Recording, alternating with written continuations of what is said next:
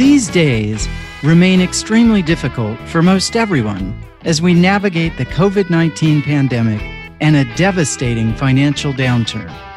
To help mitigate the impact, a lot of hopes are now being pinned on the federal government to approve a new relief bill that would infuse additional funds to support struggling families, businesses, schools, and stimulate the economy. Hi again, it's Paul Richmond, your series guide on Adventures in Ed Funding, the podcast presented by CASBO, the California Association of School Business Officials. Congress passed the CARES Relief Act in late March, but since then, it has failed to reach an agreement on a much-needed new round of relief. This week, the Republican-led U.S. Senate went back into session to resume deliberations on a new bill. The Democratic-led House of Representatives passed an earlier proposal called the HEROES Act. In this episode, school budget and political expert Kevin Gordon, who serves as president of Capital Advisors, joins us to assess the latest prospects. Will additional relief funding be approved by Congress before the end of the year? And what key differences between the Senate, the House, and the White House must still be worked out? A few weeks ago, CASBO hosted a webinar with our federal education advocate that delved deeply into the budget details of the stimulus proposals put forward so far in Congress. We'll provide a link to that in our show notes because it's a valuable reference. But given the highly charged and partisan climate that we're living in and the increasing urgency for a deal, we asked Kevin to offer his more political take on the dynamics in Washington, D.C. and the potential implications for California's classrooms and state budget. Kevin, thanks so much for joining us again on the podcast. Absolutely. Good to be back. So, recognizing that things can change quickly, and we are recording this on the morning of September 8th, just as the Senate has reconvened, I want to start with a very direct question. How much will do you think there actually is among the members of Congress and the president to get a deal done before the election? I think there's actually a lot of interest in doing it. And despite, what anybody might see in the press, the president was extremely negative and, not unlike himself on the weekend, which, it's all his brand of poker, where he basically said that Pelosi and Schumer, quote unquote, I know them very well. And I don't respect them at all, is what he said. And he basically said they don't want a deal because it's not in their interest to get a deal before the election and that they think it hurts me. I think all of that's actually a little his brand of stagecraft to try to maybe get them, get them more interested in talking. But I don't think any of that rhetoric either helps or really hurts. It's just who Trump is. But I think to the average viewer, you would think it's just dead, and it's not dead. In fact, the White House Chief of Staff, Mark Meadows, has been working to try to, bring everybody together. That conversation really is alive. The Senate side, we understand, is actually going to put a package up to vote, and they'll probably get it. So then you'll have an even more, stark contrast between what the House passed with the HEROES Act and what that Senate Republican package is. But the fact that they're doing anything is good news. I'm still optimistic that we're going to get something. So we'll see what happens. Well, that's good. I'm glad to hear the optimism. Oh, yes. Can you just remind us in broad strokes how much in additional funding the House plan started with and where the Senate's at, just to give people the context? Yeah. So the HEROES Act, people remember, is a $3 trillion measure. And the Senate Republicans didn't want to do anything really north of a trillion, to $1 trillion. That's a pretty big gap. And then when it comes to education, though, is that almost every package out there, whether it was the House Republicans or what the White House would support, or you look at House Democrats, everything was sort of in the 70 to $100 billion range for education. And that remains the case. we know that the Republican package has, something close to $105 billion of support for education. Of course, the only problem with their package is that it's hinged on the idea that the support goes to schools that are actually physically reopening for in-person instruction. Now, I think there's a bargain to be had there as well, because if there's a commitment at some point during the school year to ultimately return to in-person instruction and you could get the money, I think there's a deal to be had there. But, they are seemingly far apart now. The Republicans came up over the weekend in what they would be willing to support by about $300 million. So their package is about $1.3 billion. Some have said, hey, look at, you ought to be happy. We're only $900 billion different from Speaker Pelosi and what she has demanded, because she's actually come down a little bit in some of her demands. The bottom line is it's good news that they're talking. It's good news that all of the education packages have been very significant. What we got to do is cut through what are the conditions, what are the strings that get attached. And there's some on both sides. Democrats would like to fix a few things, like, for example, this whole issue about the amount of money that gets drained away, although the courts have kind of done this for us. But this dispute that we had with Secretary DeVos over the use of some of the money that would go to private schools and make it actually clearer that it only goes to those private schools predicated on their proportion of kids that are in poverty. And Secretary DeVos had proposed they'd go out based on their total enrollment, depending on how you use the money locally. We just wanted to go back to what it typically is under Title I. And their thinking was maybe you could tie some kind of language into any stimulus bill that would force that issue. The other issue is that we do also want money and assurances on the school lunch program to extend that summer feeding program. We did get it. The secretary did the waivers he needs to do. I think the money's already going to be there, but U.S. Department of Agriculture would like it if there's something that backs up that by actual congressional action. So there's other kinds of things that we would love to have in this. And then, of course, the Republicans have their wishes as well. Mm-hmm. And so it does sound like both of the plans currently have funding in there for education, but of course it's only a small percentage of the overall amount. So education sort of caught on some of these other larger funding issues.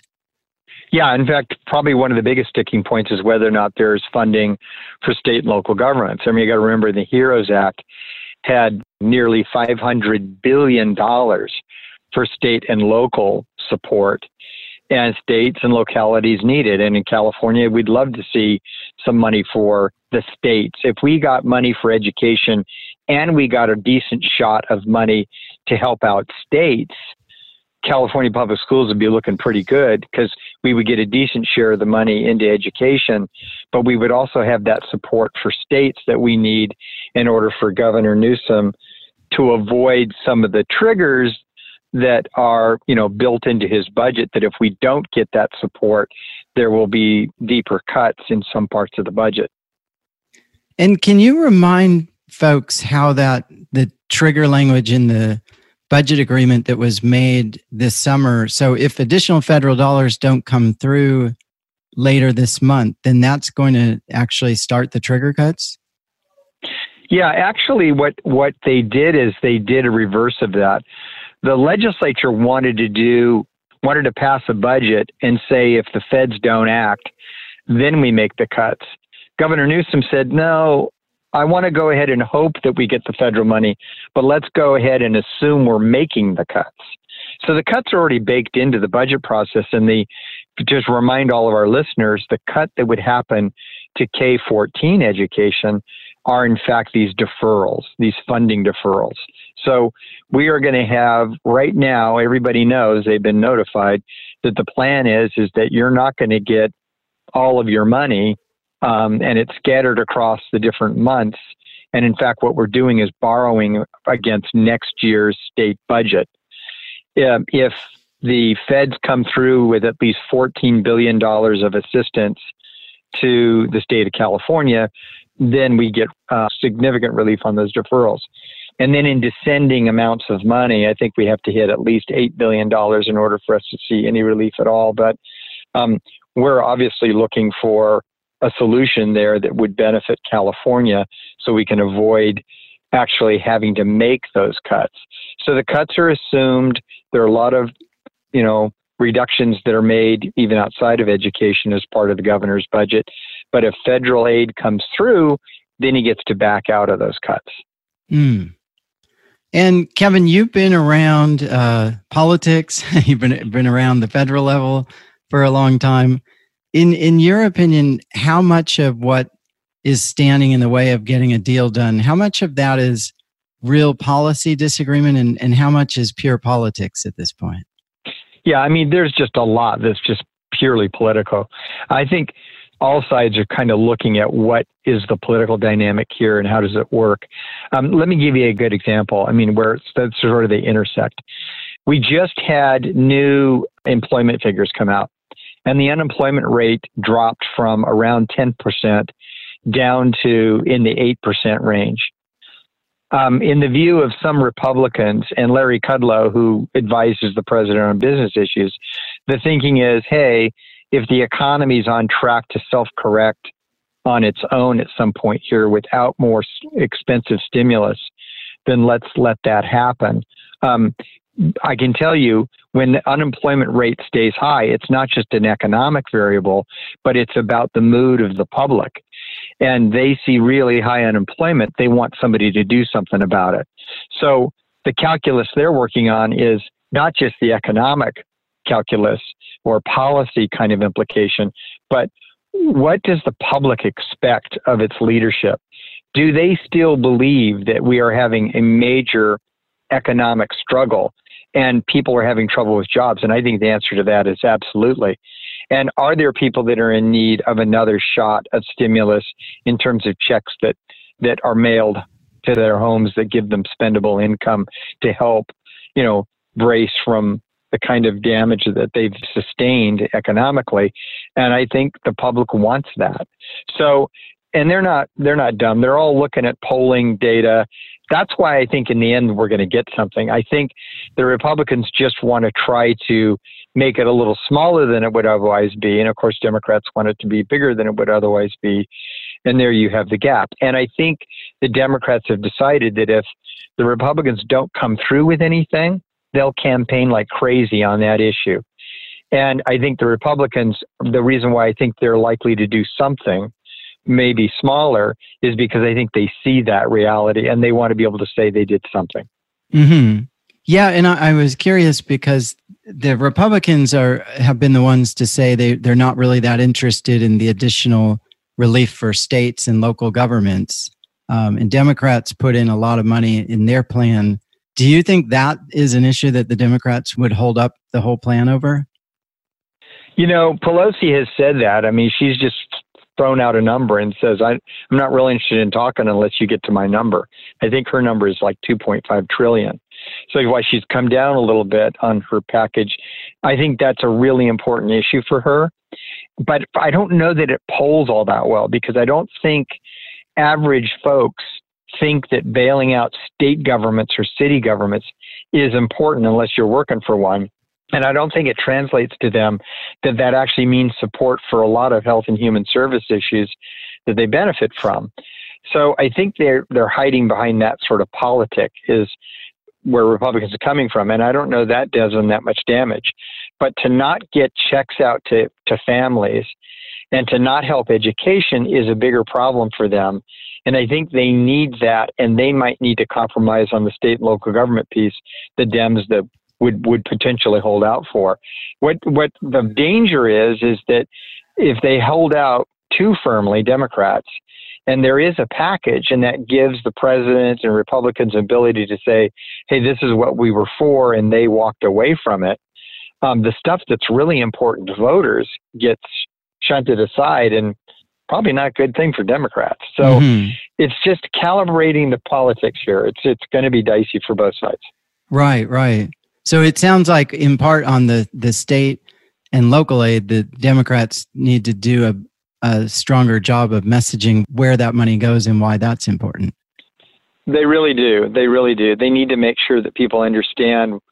And, you know, the thing, of course, I'm worried about, as well as every superintendent and CBO in California, is that if we don't get this kind of support, it does have implications for next year as well. It just makes it a lot harder for us to climb out of these challenges. California has some of the leaders in Congress. Obviously, you mentioned Speaker Pelosi and House Minority Leader McCarthy.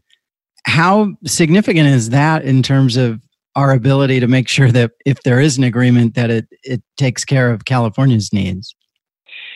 I think it's one where both of the leaders understand what the benefit would be really clearly. And honestly, I mean, the governor has laid it on pretty thick, his very positive sentiment about Pelosi and his confidence in her skill as a negotiator to come through with something. That's got to put pressure on her, you know, to try to do something meaningful that'll help, you know, this state in a very, very difficult struggle that it's in financially. But at the same time, the politics in California alone don't dictate the politics on the national stage where you have all these moving parts so much. But it's definitely helpful that I think both of them, in the kind of comments that they've made recently, Kevin McCarthy talked about the need to really help schools. I think he really gets it. So at the end of the day is how much incentive will there be for those key pieces that there is broader agreement on to actually carry the whole package to success.